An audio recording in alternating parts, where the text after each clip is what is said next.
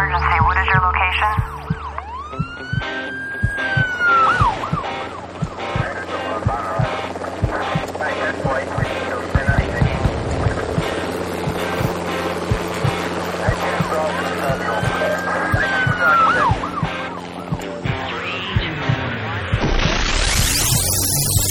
Rescue Radio, because there's a war for your soul. Amen. The war goes on. The war is won. Hallelujah. Thank you, Jesus. You are the deliverer, the healer, the Savior, Son of God. You defeated our enemy on the cross. You came out of the tomb. Death could not hold you, Lord God, and even now, Satan cannot intimidate you because you have got everything under control. And we thank you, Lord, now for this audience. We thank you for the people who listen. We thank you for encouraging their hearts today. Do not grow weary in well-doing, for in due season we will reap if we do not faint. Lord God, comfort and strengthen the faint of heart, Lord God, and heal and protect those who are being deceived and drawn into snares. Father, I pray that you give us eyes to see, ears to hear, and heart to discern what is going on, that we will not be misled, not be coaxed, not be talked out of things, not be challenged to give up the truth. Father God, I thank you, Jesus, that you've given us power and authority over all the power of the enemy. Cause us to use it, not to be intimidated, to trust you, Lord God. It is your power, your strength, your authority that defeats our enemy, even as you've given us back the authority that you originally gave us in the garden. And I thank you, Jesus, for the promise that no weapon formed against us will prosper. The devil is going to eat our dust, so to speak, because he crawls on dust. And I thank you, Lord, for protecting our families, those who work for us and pray for us. The many who you've called even now to stand up, rise up, and proclaim the gospel of Jesus Christ in various and creative ways. We think of the people who are fearless to promote the truth no matter what. And we thank you for divine protection over all of them and all that pertains to them, for all of us, Lord God. We thank you for your divine protection. We thank you now, Lord God, for wisdom. We thank you for the guiding of the Holy Spirit. We thank you for the testimony of Jesus Christ. We thank you for the victory, and we thank you for the ending, which is good. In Jesus' name, amen. Have you ever wondered why things happen the way they do in your life, and they seem to be happening again and again, no matter what you do to try to change them? Well, the Bible tells us that the curse without a cause does not come. So there must be a reason for the lack of blessing and the presence of the curse in our lives. Diagnosing your family tree will help us to restore our blessings, take our authority to bring back the blessings of God in our lives. So diagnosing your family tree, check it out at liferecovery.com and get your copy today. Well, Marjorie, you recently did a seminar entitled It Runs in the Family, and it was dealing with generational curses, generational sins. Mm-hmm. And, there's a lot of people that have questions about this whole idea of generational sins, generational curses. A lot of people may be confused by that. A lot of people are it may be a new concept to, or some people it may even be a unbiblical concept. Right, but, exactly. We're going to talk today about some of the questions people have regarding this whole area of generational curses, generational sins. And one of the issues is this, that past, why not just leave it in the past? If there's a line of, isn't there a line of demarcation where, okay, it's before Christ, after Christ, and then all this stuff, we're forgiven totally, and all this stuff is in the past, it's gone, it's forgiven, so why even bother talking about generational curses? Wow, you've really put a lot of scriptures together there. But let's begin. First of all, you said, old things pass away, behold, all things become new. And that is true. Everything you've said there's true, but it's only one side of the truth coin. And so that's why Satan, for example, he uses old things pass away by saying something like, well, it's a new day, and we don't have to look back. We don't have to deal with anything back there because it's all under the blood. It's all forgiven. But let's begin. If it's all in the past, really, first of all, go back for a second. Old things pass away. Old things are passing away. But when I got saved, my old car didn't become a new car. It's what is a process of restoration, regeneration. And the thing is, we also still live in once you're saved, you live in two sets of reality. You live in the reality of this world, we're seated in heavenly places with Christ Jesus, but we're also still sitting from time to time in the rush hour traffic or in the dentist's office or whatever. So it's two sets of reality, and we have to realize that that's part of, what we are in right now is this wicked, evil world, and we're also but very victorious in Jesus Christ, ambassadors from heaven. So we have two sets of reality, so we can't just choose one over the other. We have to understand the one is to predominate the other. The spiritual world, the counsel of the Holy Spirit, is to dictate our life from now on, not the old regiment of Satan. But so when Satan says it's a new day, well, it is a new day, but it's also a day of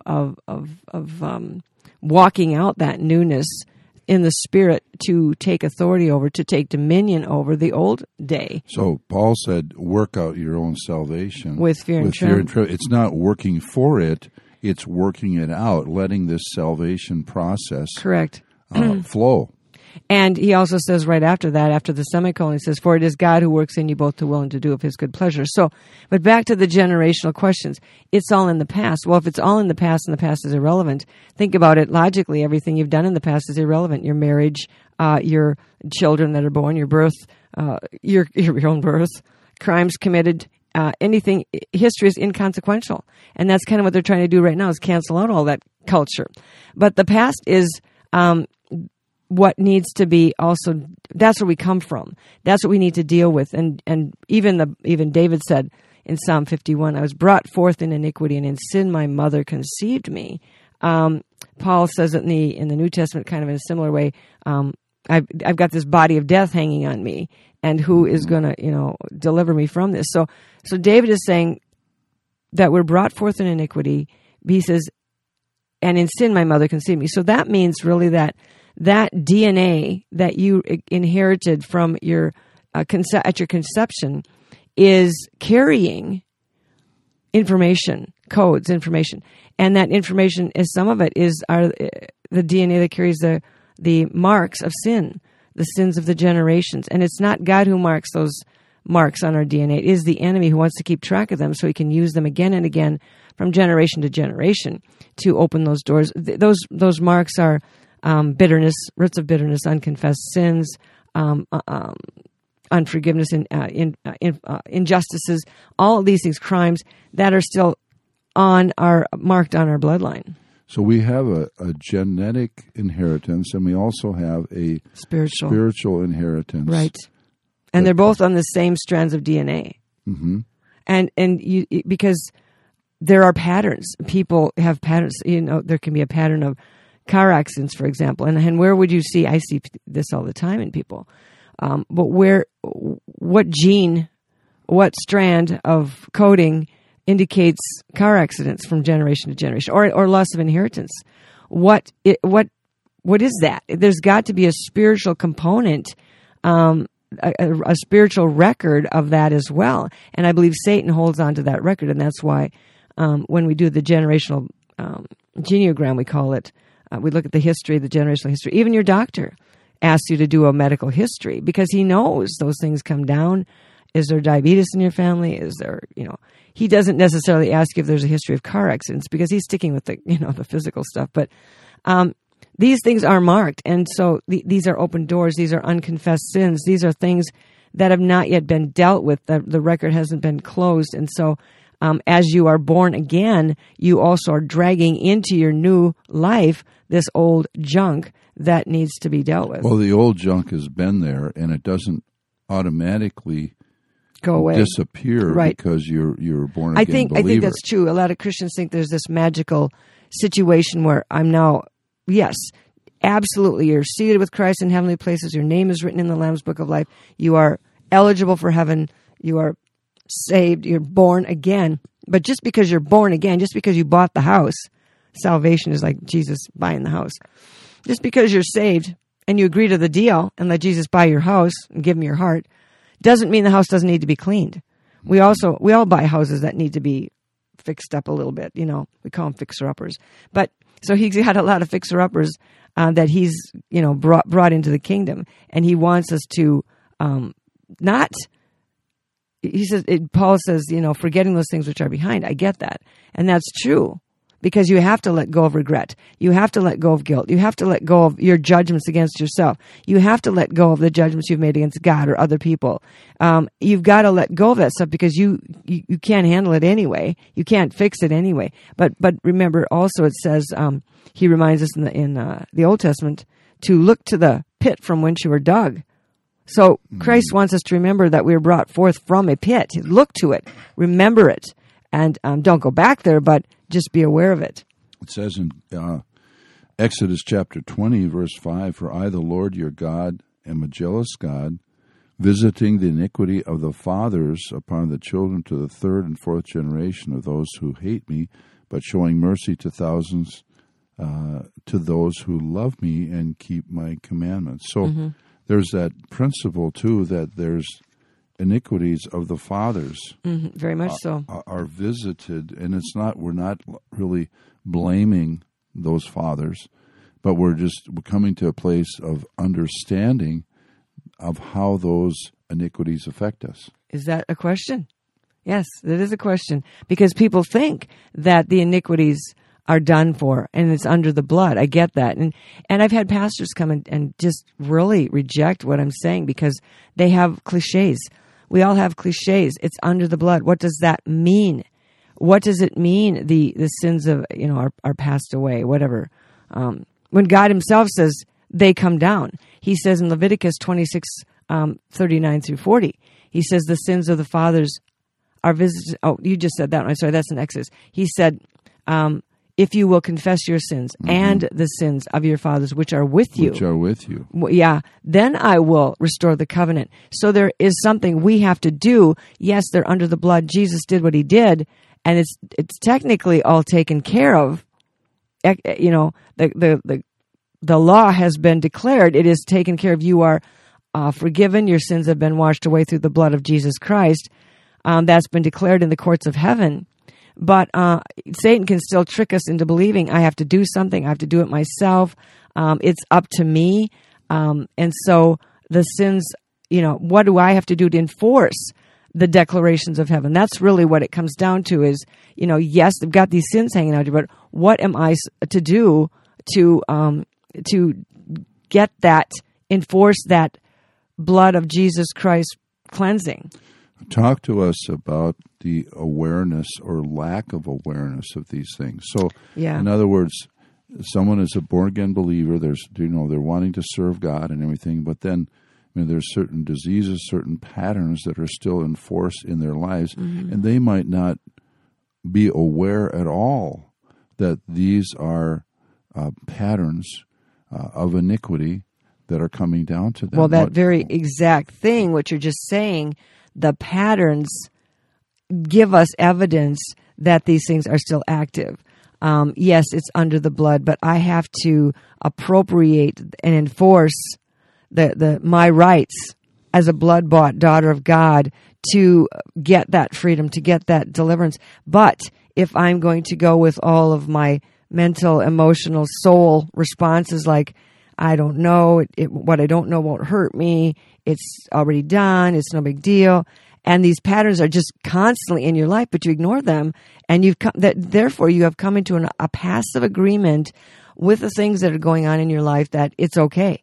It's okay for the devil to continue to steal inheritances or wreck relationships between parents or children or whatever from generation to generation, because it is what it is. And so if this passive acceptance, passive agreement is what Satan is using to continue to bring the devastation of the blood guilt down from one generation to the next. So passive agreements, it's a form of ignorance, right? And how many born-again believers are aware of these generational sins, curses, and so they're trying to, in a sense, run the race with Christ when they've got a cement block tied to each of their ankles. Right. Well, they want to live in the now, and they don't want to really recognize or deal with the past because, so we just want to, we recognize that, we want to do it our way kind of thing. But the thing is, God's word gives us instruction. If you still see the past creeping up on you, or there are regrets. People always talking about the regrets. Well, where do regrets come from? They come from the past. They come from feeling bad about something or feeling guilty. Where does that come from? Well, it comes from something you felt like you should have done and didn't do, or should have taken responsibility or not. And so we have got to really engage in our own personal walk with Jesus Christ. It's the Holy Spirit who's going to lead us into all truth and triumph. He's the one who's going to lead us out of these snares and pits and accusations, because Satan is using these crimes that are still on the books to petition his case in the court of heaven against you.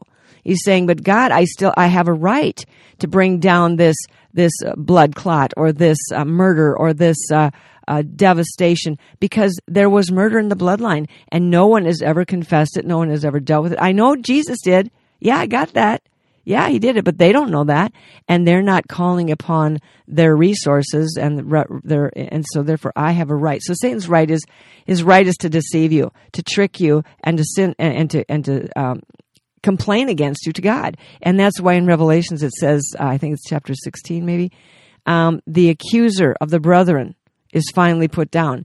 And I think God is sick of him too, because the accuser is accusing us night and day, and he goes to God and accuses us all the time. He's like a tattletale. He goes up there to tell all the bad things that God should know about you, which God already knows about you. God knew from the foundation of the world all this stuff, and he still loves you, and he's still got a way. He's making a way for you to be delivered and healed, but we have to walk in that way, and we walk in that way through obedience. So the key that Satan uses to unlock the devastation against us is disobedience. Remember in Deuteronomy 27, God listed all the sins that, don't remove the neighbor's landmark, don't cast a stranger off the road, don't steal, don't kill, don't commit incest, various things, 27. And then in 28 he says, if you obey me, then it'll be well with you. But if you don't obey me, chapter 28, starting with verse 15, and all the way to the end of the chapter, which is many verses, he says, these bad things are going to happen to you. Mental illness, and loss of life, and loss of children, and physical issues. Go ahead. Well, what if someone says, well, now that was Old Testament. Mm-hmm. We're in the New Testament now. Yeah. How would you respond to that? Right. There's a lot of questions about statement. that this isn't relevant. And again, that goes back to enforcing the death and resurrection of Jesus Christ. He paid for all of these crimes that Satan is charging you with. Jesus paid for. So when you go to the court of heaven, you say, but God, Father God, this has been paid for by the blood of Jesus Christ. Now here's what you have to do then. You have to acknowledge it first. You can't say, well, I don't have to, I don't have to do anything. Well, acknowledge it. It did happen. And say, Lord, I come as the authorized representative now to confess those sins. Confess your iniquities and the iniquities of your fathers. Those sins are meant not to stay, only to visit. And God even said in Ezekiel, he said that the children and the fathers are separated. We don't have to have, just because the father's evil, the child doesn't have to go that same way. And so he can have his own freedom to go his own way, Ezekiel 18. And so we do have an option to, change the default on this generation of sin. But, let me going on to the second part of that question. In the New Testament, we say, well, we don't see much about that, generational sins. But yes, we really do. In Matthew, for example, this is one of the most prominent of all of them. He says in 23, he's kind of charging the Pharisees and the scribes with, kind of naming them and telling us what they do. Yeah, he's more than kind of. He's reaming you them. Blind Pharisees, you vipers, you woe to you hypocrites, you whitewashed tombs. I mean, is he judging them? Here's a good question for last week. We talked about judging versus discerning. I would say he's calling it out for what it is. But anyway, as he goes on with this list of scathing truth against them, he says, indictments. He says, verse 28 and following, he says, even so you also outwardly appear righteous to men, but inside you're full of hypocrisy and lawlessness. Woe to you, scribes and Pharisees, hypocrites! because you build, here, listen to this, you build the tombs of the prophets and adorn the monuments of the righteous, and say, if we had lived in the days of our fathers, we would not have partaken, would not have been partners or partakers with them in the blood of the prophets. Therefore you are witnesses against yourselves that you are the sons of those who murdered the prophets. Now notice he's connecting the fathers and the sons. You are the sons of those who did it. And of course he's saying, and your behavior still demonstrates the same thing. The hypocrisy, the lawlessness. And then he goes on to say, verse 32, fill up then the measure of your father's guilt. Serpents, brood of vipers, how can you escape the condemnation of hell? Therefore, indeed, I send prophets to you, wise men and scribes. Some of them you will kill and crucify, and some of them you will scourge in your synagogues and persecute from city to city. He's saying your behavior is still the same. That on you, listen, they're doing what their dads did. That on you may come all the righteous blood shed on the earth, from the blood of righteous Abel to the blood of Zechariah, the son of Berechiah, whom you murdered between the temple and the altar. Assuredly, I say that all these things will come upon this generation. So he's connecting, Abel's death, the bloodshed of Abel, all the way to Zechariah, all the way to where they stood on that day. He's saying you're going to be responsible for all of these because you're the sons of the prophet of the people who did it, the murderers, and the crucifiers and the killers, and you never repented. You never were converted. You never stopped and said, I confess this is a sin. This was an abomination. Killing these prophets was an abomination to God. Nobody, it seems like, here's the problem. We get all this free stuff from God, and nobody ever stops to really admit or thank or say, you know what, God, you're right. I did need salvation. I was lost. I was covered with blood guilt. I am, locked up in these same destructive patterns as my generations past. Most of us don't get converted. We just get saved. We don't really change much of what we step into salvation. Okay, now I got Jesus. Now I got my fire insurance. Now I'm good to go. But we don't really dig into or allow the Holy Spirit to dig into us and begin to transform us and convert us. And this is why some of like for example, Peter, at that moment where he denied Jesus Christ, that was his conversion moment. He finally admitted, he was always trying to do it himself and run the show and get Jesus elected to something. And finally he just said, I'm done. You really have to come to the end of yourself. I mean, when we talk about salvation, we talk about new birth, but most of the time we don't die. Paul says, reckon the old man dead. So we aren't taught to say, okay, to live is Christ. Now I live in Christ. It's not me. It's no longer me. It's Christ who lives in me. We kind of just keep pushing along our old narrative, our old act, and Satan, with his demonic accusations, keeps coming after us in our soul to bring us to the place of guilt and failure, and the past keeps coming up against us all the time. If you stop, another thing, just real quickly, common sense and logic and reason themselves would tell you that the generational curses are still here because of the patterns. But and what about if their common sense is very rare?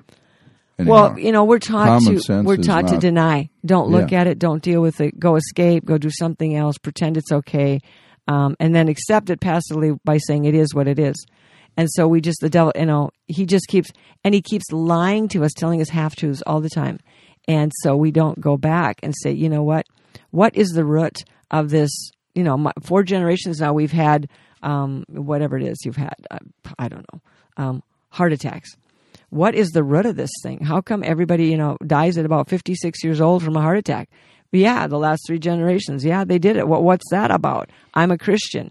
That looks like a curse to me because the Bible says you should live to be 70 or 80. So we got it. You can accept it and say, well, it's just going to happen. I'm going to die young. I mean, it's just everybody in my family dies at 56. Or you can say, you know what? That's not God's will. Mm-hmm. Mm-hmm.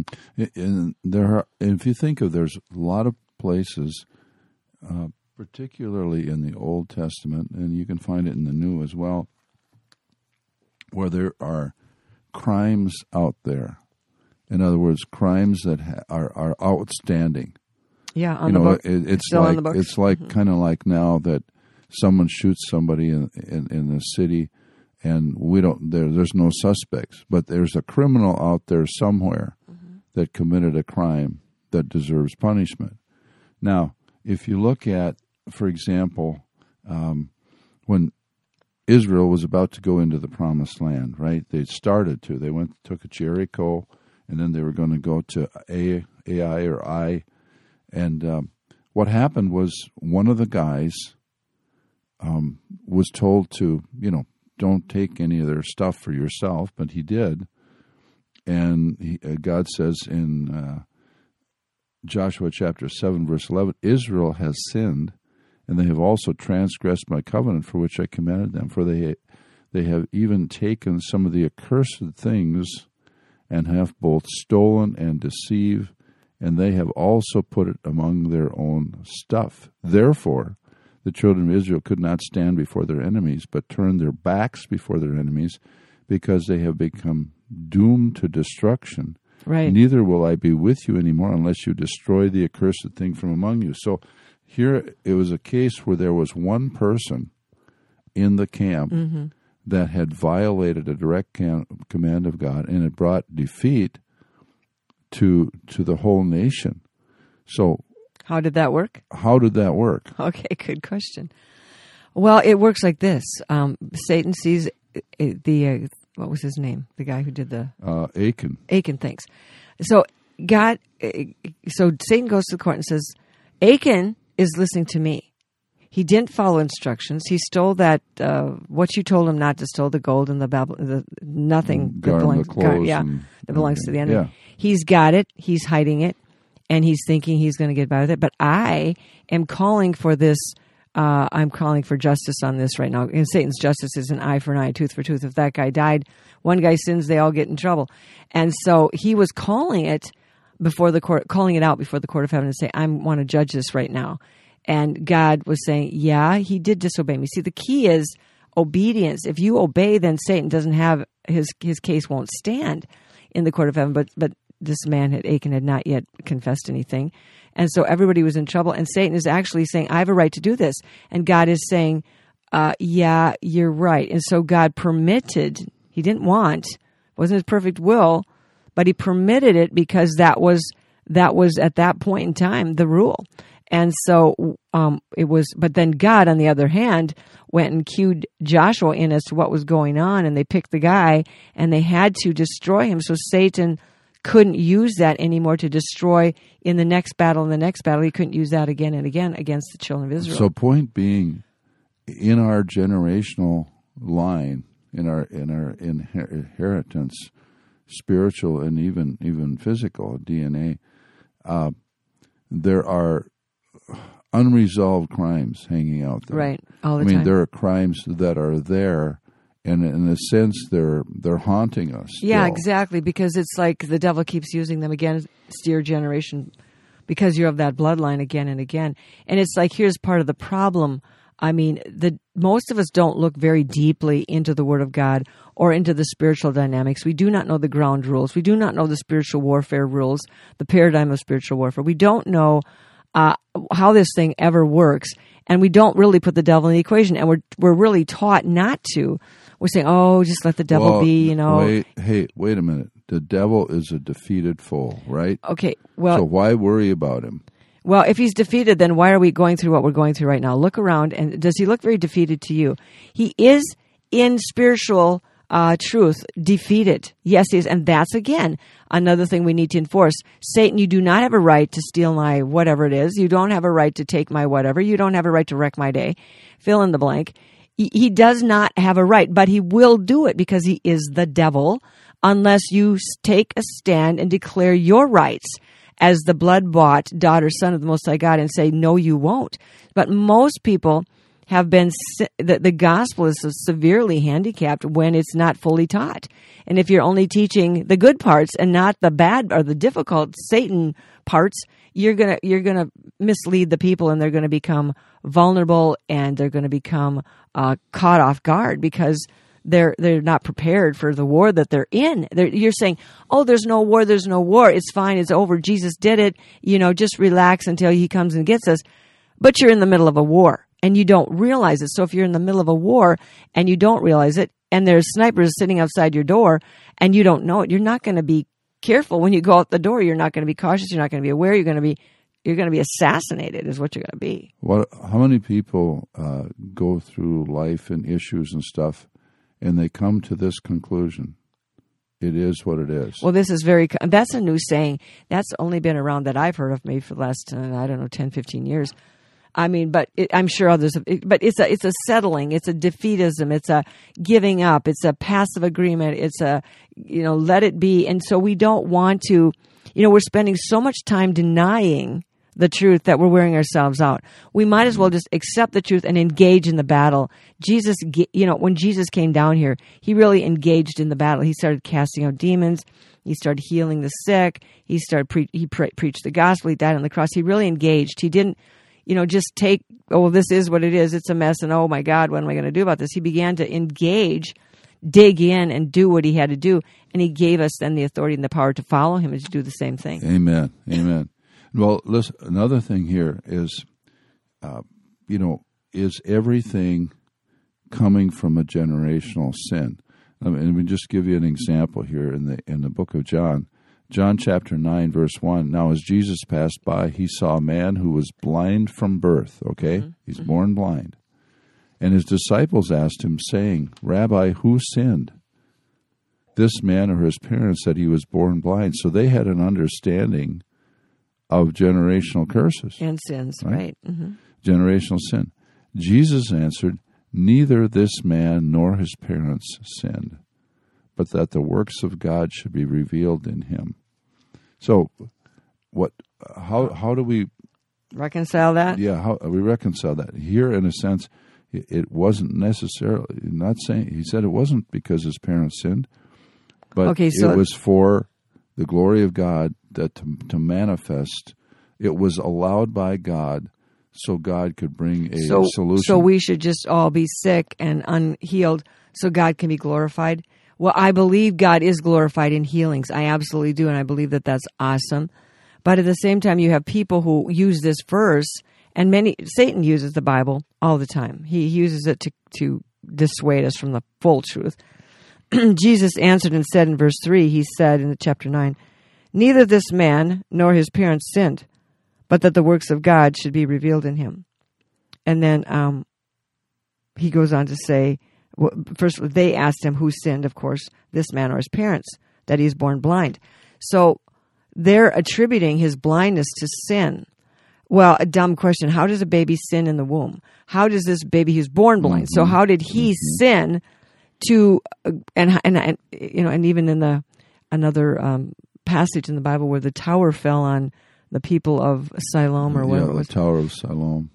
Jesus said, the guy says, well, why did it fall on him? Jesus says, do you think they were worse than the rest of you? I mean, it's not coming as necessarily a judgment against any particular people. However, Satan will bring these events as a judgment. Going back to this blind man, Jesus, notice what he said and what he didn't say. And a lot of times people don't recognize or realize what is not said is as important as what is said.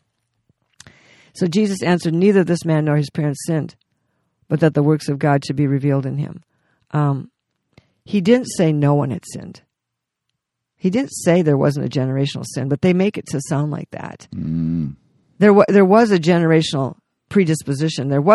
Because Satan uses the sins of the generations as his right to bring down a judgment upon that person and the next generation, because the sins are visited down if you do not confess them. The Bible says if you don't confess them, your sins and the sins of your fathers, as Jesus said, you are of you are the sons of those who killed the prophets. Therefore, you're just as guilty because you have never acknowledged it. Now, if these guys, these scribes, Pharisees would have said, yeah, you're right. We acknowledge this. This is terrible. I mean, we can confess this. See, this is part of the problem, that the steps to deliverance in a generational as generational sins comes down is that, number one, you identify it and don't deny it. Look, there's this pattern. What does a pattern mean? a pattern, whether you know how to wallpaper or not, the pattern will tell you something that's very important. Number one, a pattern is a pattern. It is not random. It is the curse without a cause does not come. It is deliberate. It's a deliberate pattern, and there is a designer behind that. So there's a demonic intelligence behind these patterns of generational curses. And the third thing is this pattern is predictable because in wallpaper it repeats, and the patterns repeat. So when you see this pattern, it's not a coincidence. There is someone who's behind it, and it's going to repeat. You know there's something there. There's something going on there. It's not a coincidence. It's not a fate. It's not a bad luck. It's not any of that stuff. It is a real deal. And Satan is doing something that needs to be dealt with.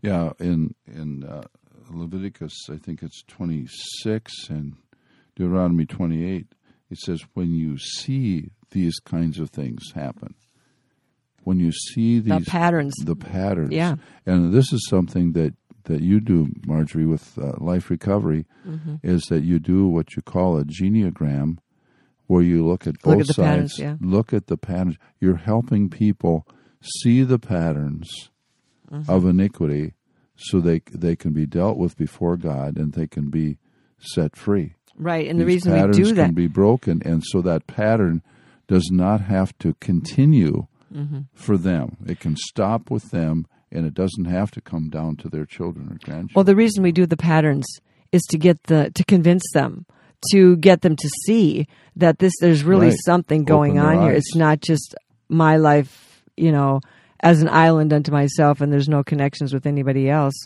So let me ask you this, just real briefly here. What would you say to someone that's right now, if they're looking at the pattern of their life, their family, what would you say to them as they're looking at those patterns? What are just basic steps that they would need to take? Well, first of all, you have to identify the patterns, and you have to know that the curse without a cause does not come. And it says, that we're in Christ Jesus, but that doesn't say the curse automatically goes away. It says we're in Christ Jesus, and what the Holy Spirit is coming to do is to deliver us from evil. Lead us not into temptation, but deliver us from evil.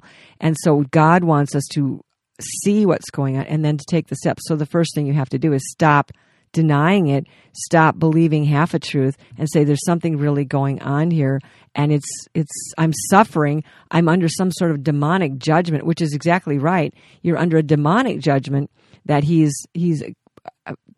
inflicting you, coming against you with, because he has a right, because there's still things that are left undone. But God has given you the power as the authorized representative of your bloodline to deal with not only the things in your own life that are going on, but also to confess the sins of your fathers, as he said in Leviticus 26:39. So what we do is we are saved. These generational curses cannot unsave you. They can just trouble you a lot. And so if you're under demonic judgments that you don't really have to be under. I mean, yes, all those who live godly in Christ Jesus are going to suffer persecution. We understand that. This is not going to be a complete annihilation of every bad thing that's ever gone on in your life. But if you have, Jesus said, I'm going to the cross and Satan has nothing on me. If Satan has nothing on you, if your generational bloodlines are truly come under the counsel of the blood of Jesus Christ and the cross of Calvary, then you can go forward as a warrior without having Satan have all these goods on you, crimes to take to the court of heaven and say, I have a right to, pull the rug out from under him. I have a right to steal this. I have a right, because you're going to be clean. And Jesus was clean. Why? Because he didn't have any sin, but we know we have come from a place of sin and iniquity, brought forth an iniquity that we need to. And Paul even says, this body of death is still operating in me, and I'm saved.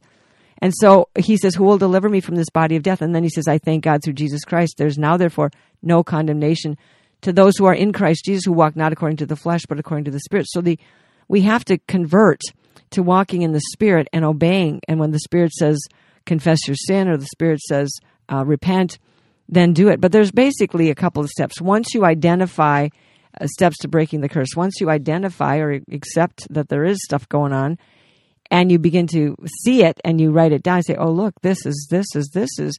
And then you begin to say, well, where did this come from? And Satan is a legalist, so it's going to come from something that's very similar it's the product, the fruit is very similar to what's going on in the original crime. So if there was murder, for example, 4 generations back, and maybe it was never solved, maybe there was no one brought to justice, or maybe the people in the generation around the children of that person denied it or didn't deal with it or kept it a secret because it was too shameful.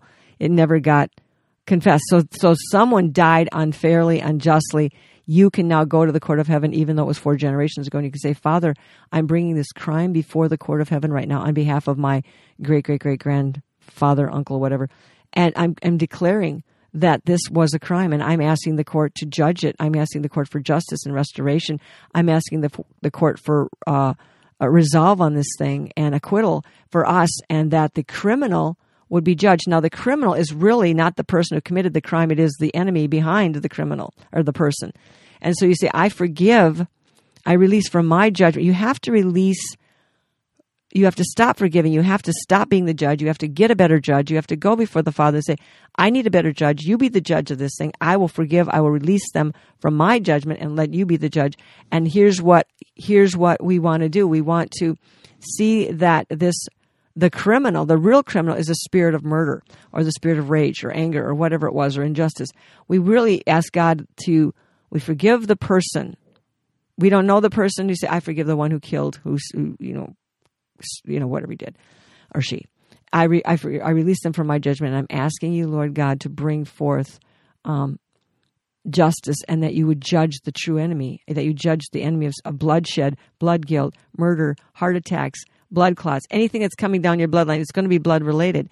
And by the way, I've written a couple of books on this. One is called Diagnosing Your Family Tree. So once you identify it, once you confess it, you confess the sins, you ask for forgiveness, you ask the court of heaven to bring it to justice, then you forgive. You must forgive. And then after you've done that, you identify the patterns, you go to the court, you forgive, release them from your judgment, ask God to restore justice, and that begins a new life. Then it truly is under the blood.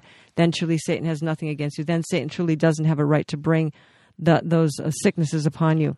And then you can go to the court and say, God, I am forgiven.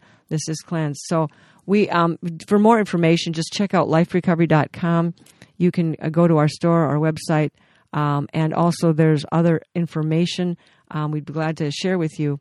So again, once the generational curses are broken and you're freed, you are free to release generational blessings. Right. The blessings of God will flow in your life, and to you and your children and your children's children. So, amen. Well, Father God, we thank you for the blessing of being set free through the blood of Jesus Christ, and we pray for the appropriation of that blessing upon your church, upon your people, that we will no longer live in condemnation or guilt or regret or anxiety or fear, and that we will not surrender ourselves to the spirit of fear, but we will be more than conquerors and do what you've called us to do without being afraid, and that you'll give us joy, great joy and peace as we patiently possess our souls as we wait for you to return. In Jesus' name, amen. Amen. I have an emergency. What is your location?